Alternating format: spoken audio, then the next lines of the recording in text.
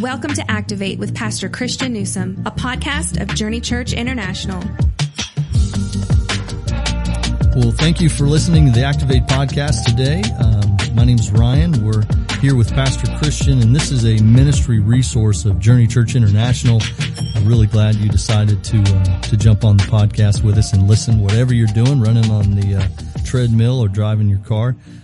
We started a new series called The Way of Jesus, where we've been studying the book of Matthew, and we're looking at the teachings of Jesus and what are known as the Beatitudes. And this week's message is called Strength Under Control.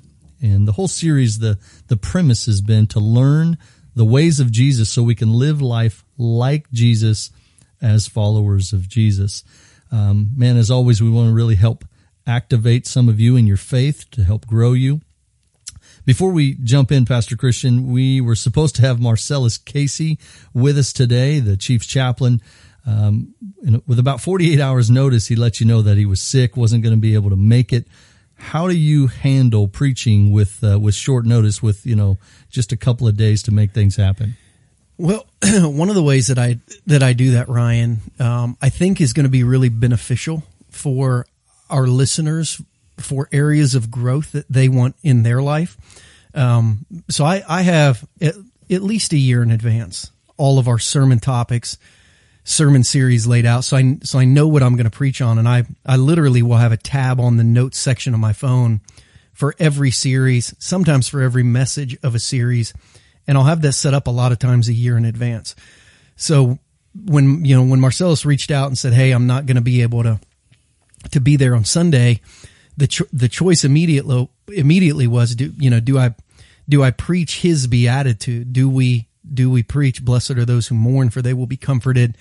Or do we go to the third one, "Blessed are the meek, for they will inherit the earth"? His message and his outline were so good, and I think they're so timely in 2020 for what we are dealing with as a black leader in our city. For him to be able to come and speak from the perspective of learning to mourn what's happening with the racial tension, with the social unrest, with the blatant racism that still exists in our world today. I thought, no, that's a message you need to preach, which means then I told him, I said, I'm going to go ahead and preach the next week. And when you're healthy, we'll insert you right where you need to be. But for me, I've been collecting ministry information on this thought of "Blessed are the meek, for they will inherit the earth" for more than a year. Which allows me anytime, I think I used a quote today from Oswald Chambers that I think was from September 25th. When I read that on September 25th and read about the Sermon on the Mount, I have a whole tab on my phone for Sermon on the Mount preaching. I went and plugged that in there. When I'm studying Genesis in my quiet time in January, and I read about God giving the earth, and I know I've got to preach something about inheriting the earth, I go plug that in a tab. So, Friday morning when Marcella said, "Hey, you're up Sunday," I opened a tab on my phone and I had almost all of the ministry content that I've been building for a year under "Blessed are the meek, for they will inherit the earth." And then all I had to do was organize it. Okay, so why is that important for people who are not Bible teachers who are listening to our podcast? If you as a Christian have 2 or 3 areas in 2021 that you hope to grow in, if you want to grow in trust, if you want to grow in hope, if you want to grow in joy, if you want to learn how to pray, if you want to forgive somebody, I think if you very intentionally at the beginning of the year say, "These are the areas that I'm looking to grow in and to learn in," and you put a tab in your phone for joy, and you put a tab in your phone for hope, and you put a tab on your computer in your phone for trust, and then every time that year you hear a sermon on those things, and you go tab it in there. Hey, the January 12th sermon says this about trust. You hear a podcast about it. The July 28th podcast was all about trust. Anytime you read a verse in the Bible that speaks to you about it, by the end of the year, you will have become your own researcher and your own professor in training yourself biblically and spiritually, not only everything that the Bible says and your spiritual leaders have said, but how the Holy Spirit has translated that into your life. If you will just get super intentional about learning ahead of time, here's what I'm hoping to learn, you'll find yourself all the time running across not just content, but experiences. You'll be able to go and lay in, you'll say, these 3 messages I learned about trust, these 15 verses taught me about trust. But this one experience that happened in August, where this happened at the office, and I had to trust for like a whole week, and I had to pray. All of a sudden, you've got kind of your sermon illustrations, your life experience built in. If you will just get really intentional about learning very specific areas, your whole world, your eyes, your ears, your heart, all your experiences will open up to what God wants to teach you in those areas. So I think that could be a good exercise for people who want to grow in a few key areas. Even though it's a preaching exercise for me, it's a tremendous learning and discipleship exercise for others. And I've always thought, well, I'll just remember those things. Yeah, you don't. And you don't, I'm like, I'm going to remember that for a sermon illustration or a Monday morning prayer. And you're right. You've got to get specific about finding a way to categorize it. And you're building your own commentary, so to speak, and sermon illustrations, but you'll use them in ways to connect with people. Right. No one on the podcast may ever preach, but they're going to take time to share how God worked in their situation when their neighbor tells them, man, I'm really hurting. You know what? As they've listened. I read a verse about that. Yeah, I read a verse about it. You know what? Let me tell you how God worked in my life, and I believe He'll work in yours. Yep. So I think if you try to remember 10 areas, you probably won't get any. But if you just have 2 or 3 where you think every time this year I run across that, I'm going to write it down and learn it. You'll find yourself seeing it more than you've ever seen it, learning more than you've ever learned, experiencing more than you've ever experienced, and growing more than you ever could have imagined growing in those areas. Great stuff. Pastor Brandon would say good. So yeah, that's good. That's good.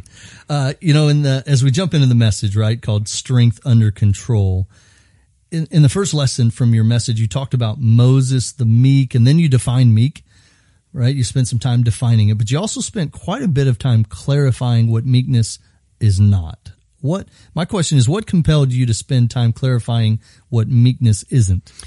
I think a lot of times to understand what something is, you have to understand what something is not. And I think a lot of times there have been misunderstandings.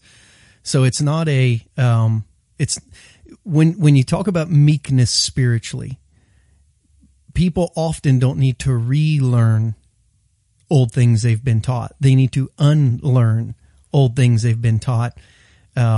Meek is weak. Meek is not weak. Meek is not even choosing weak. Actually, meek doesn't describe any part of weak. Meek is a term that's only used to describe how you deal with strength. It has nothing to do with weakness. Because we sing about Jesus as a baby at Christmas being meek and mild, we often think of it, meekness is maybe it's a lukewarm thing. Maybe it's a thing that's just not real passionate. Or we take an arrogant ownership of it, and we think, well, meekness is when I get these areas in my life under control. But the only way we ever have spiritual control is by giving away spiritual control, because our spirits are broken and our spirits are weak. And the only way for us to get ahead is through surrender. I mean, that is the key. We gain by losing. We live by dying. It's the deny yourself, take up your cross thing. The only way we really gain control is by surrendering control and by giving it to God. So I think it's unlearning maybe some of the wrong perceptions about it that I think are important. And maybe it's just me. I mean, maybe that's just been my perception of meekness, over the years. But then as you read, through certain commentators, it seems like all of them highlight, in order to really understand what meekness is, you have to understand what it's not, because after you understand it's not weakness, it's not dispassion, it's not controlled strength, but it is used of an awfully strong animal who kept all of its strength, all of its passion. It's just now leveraged in the right way. I think it really helps you understand how much God wants to use your strength. Will God step into and use your weaknesses? Yes. But it shows you how much God wants to use every ounce of your strength, surrendered or broken, so that you can be useful to your spiritual master in the right direction. I thought the illustration about the animal really helped. You think of a horse, extremely powerful. Extremely powerful, and it doesn't lose an ounce of its power. It's just redirected in a useful manner, to the point where every car engine is defined by and described by the amount of horsepower that it has. What we're looking for is to figure out how to leverage all of our spiritual horsepower, not our weakness, not our meek and mild, not trying to be in control ourselves, but we're trying to give our engine to God and say, put this in whatever car you want, drive it wherever you want, however you want, use it for you. We're trying to give our horsepower to God. In lesson 2, you mentioned the word optional. You say that meekness is not optional in the way of Jesus. And then you had four follow-up points. You state, those who live in the way of Jesus, wear meekness, produce meekness, become meekness, and teach meekness. Why did you begin those statements with those who live in the way of Jesus? I think it's because too many people maybe have been led to, have been taught to, or for some reason they have chosen to believe that Christianity is a decision and not a lifestyle. And it absolutely is a decision. It's a response to an invitation that God gives you, but it leads to a lifestyle. John Calvin said faith alone saves, but the faith that saves is not alone. When Jesus steps into your life, it's not just a decision. It's not just a moment. You begin this following of Jesus to become like Jesus. That's what it means to follow Jesus. Not just to go where he's going, but to go in the way that he is going and to become like him. Paul would say it this way, imitate him. So for us in this series very specifically, we're not trying to teach to head knowledge. We're not trying to teach to heart knowledge. We're trying to teach to life application and life experience, to learn the ways of Jesus so we can live in the ways of Jesus as followers of Jesus. Primarily, one, because that's what he's called us to. And you would hear the Apostle Paul when he's talking about wearing, producing, becoming, teaching. He keeps using this word worthy, walk worthy. Like he says, not in a theological sense of you owe Jesus this or you can't be a Christian, but he would say understanding what Jesus has done for you. One of the ways we honor him, one of the ways we show what he did has tremendous value and that it's worthwhile to us is we consider him worthy of changing our lives to be more like his life, which is the wearing meekness, producing meekness, becoming meek, and teaching meekness. Not a head knowledge, not just a heart knowledge, not just a spiritual understanding, but a spiritual practice of becoming more like Jesus. That's the whole thought that Paul gave the church in Corinth. Imitate me as I imitate Christ. We're not teaching so that people can pass a written test. I heard someone say, the test to pass to get into eternity is a blood test, not a Scantron, which means they're not going to ask you questions. They're going to draw your blood and see if the life of Jesus lives in you. And if the life of Jesus lives in you, the way of Jesus will be lived through you, which is why in this series specifically and very intentionally, it is those who live in the way of Jesus, those who live in the way of Jesus, those who live in the way of Jesus. Those who live life like Jesus have these characteristics. So in other words, if you're listening and you look at your life and there's an area that doesn't look like it, you need to ask them to make a change. Yes. You're hoping for those who are listening who are like, yeah, I don't lead that way. Well, you're not leading like Jesus then. Right. It's a growth area. It's a growth area.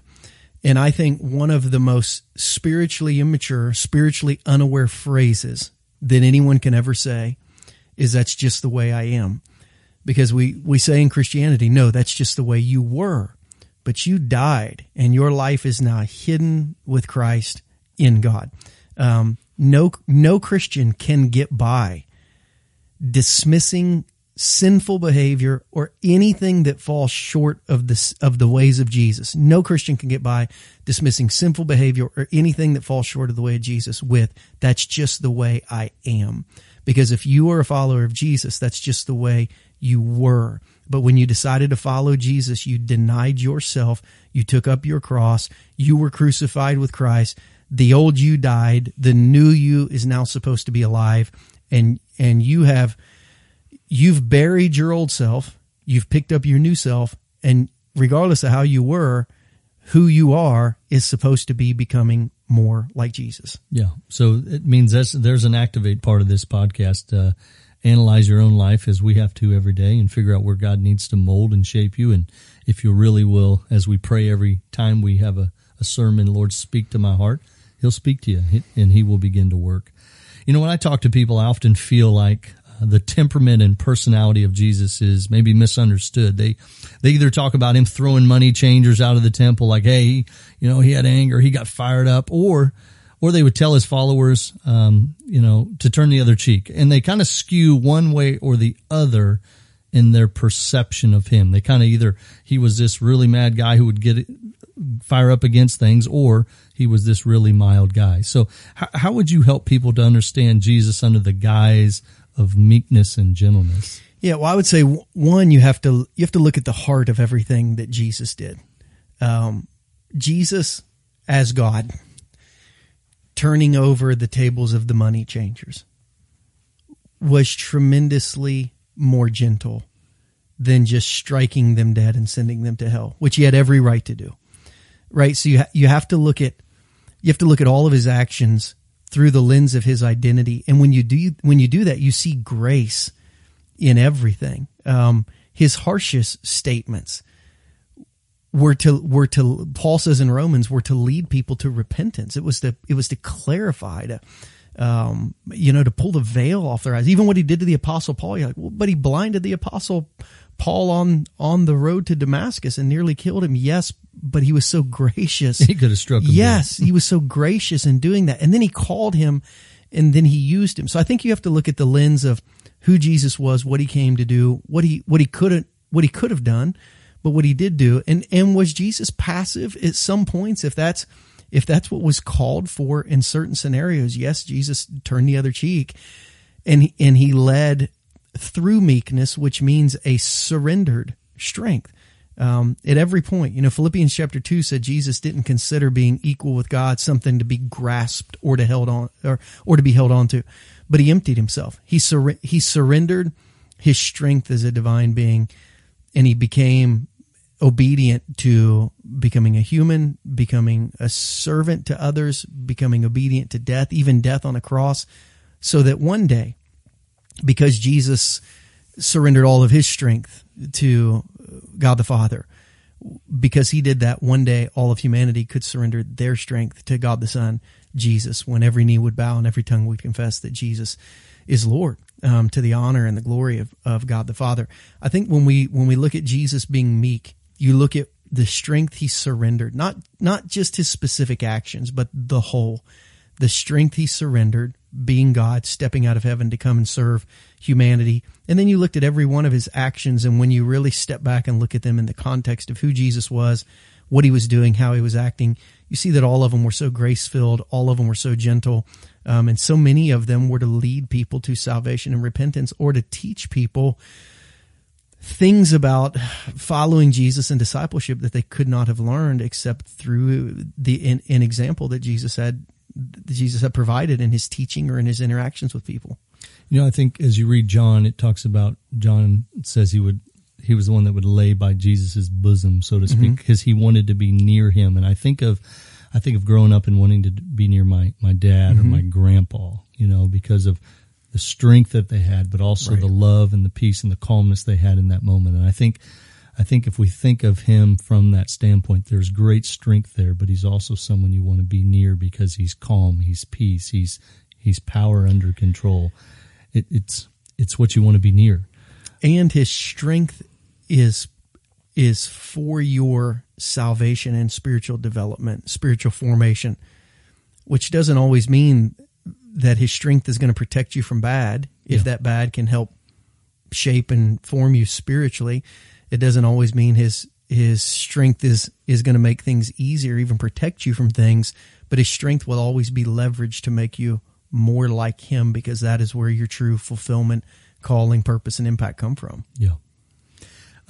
In a deeper teaching moment, will you kind of biblically unpack that thought of inheriting the earth that you talk about for humanity and the Jewish land, the promise? Well, yeah. So we talked about this word inherit, which means to literally receive, what has been promised. And we talk about the Jewish people who for 2,000 years have been promised a land, a king, that they would be this independent nation that would be leveraged so the whole world might know the God of Israel. They thought they would be literally a nation state that taught the world how to live in and how to worship in the kingdom of God. And we talked about how these Jewish people had believed the promise but not received the promise. So their ears perk up when Jesus says, hey, you can have the inheritance. And the inheritance for them, I mean, went back to creation. So Ryan, you and I have been to Israel.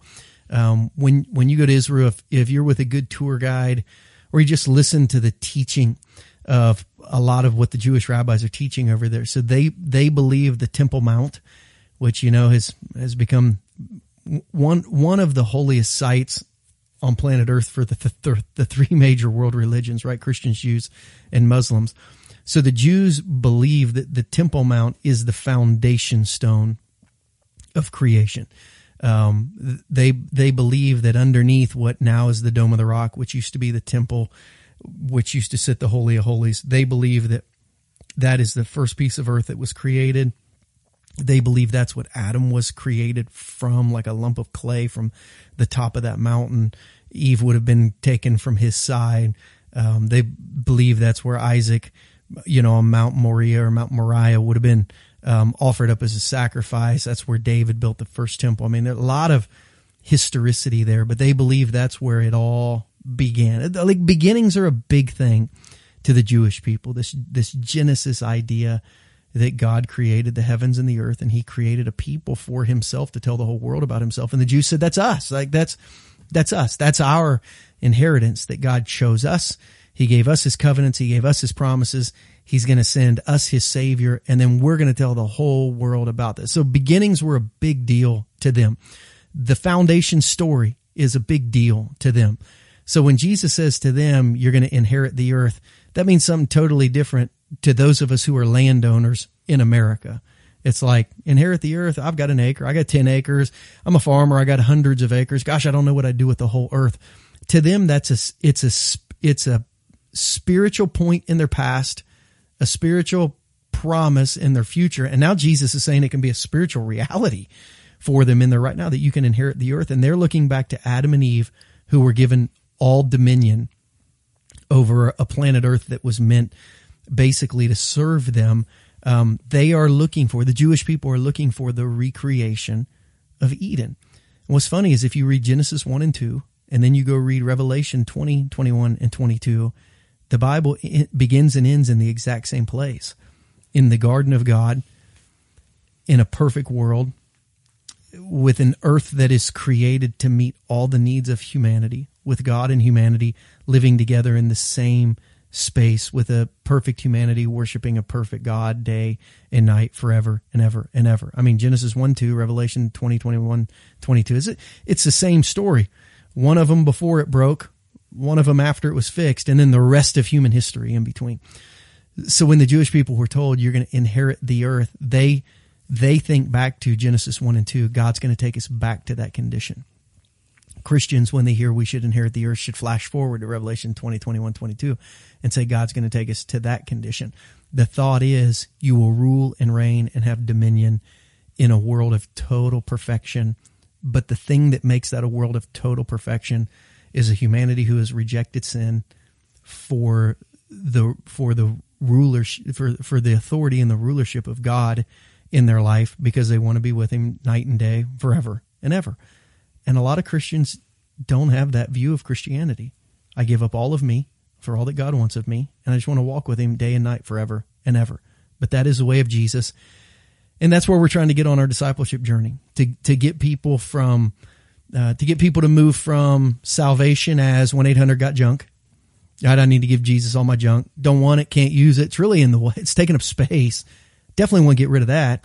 So if Christianity is a mixture of 1-800-GOT-JUNK, give Jesus all my junk, and I get to go to heaven one day, awesome.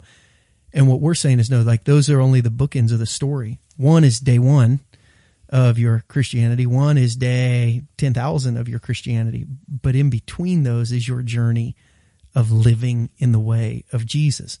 It's not only pleasing to him we believe it's the most pleasing life to you that you can live when you give God all your junk and you give him all your gold. You surrender, poor in spirit, all the broken.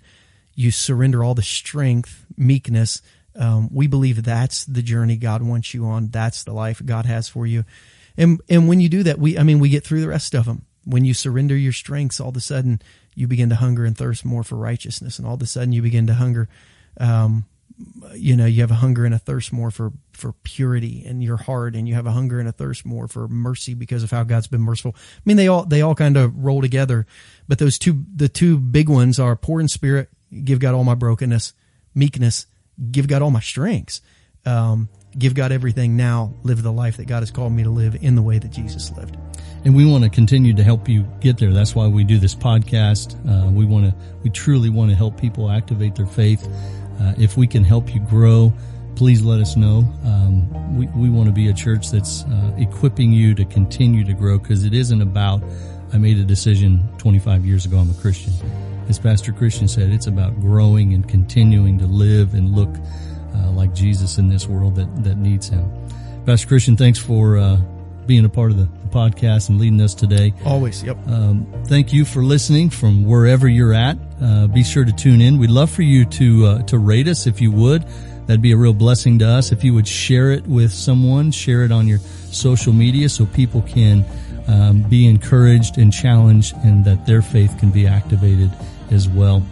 If you got a question you'd like us to check out on a podcast that we can answer for you, you can email us at activate@takethejourney.cc. We look forward to catching you next time on the Activate podcast, where we challenge you to build a faith that is active. Thank you for joining us for this episode of Activate. We would love for you to join us in person for one of our weekly worship experiences. You can find out more information about JCI on our website at takethejourney.cc. Help us get the word out about this resource. You can do so by subscribing, reviewing, and sharing this episode on your favorite social media platform. Thanks again for listening, and we'll catch you next time on the Activate podcast.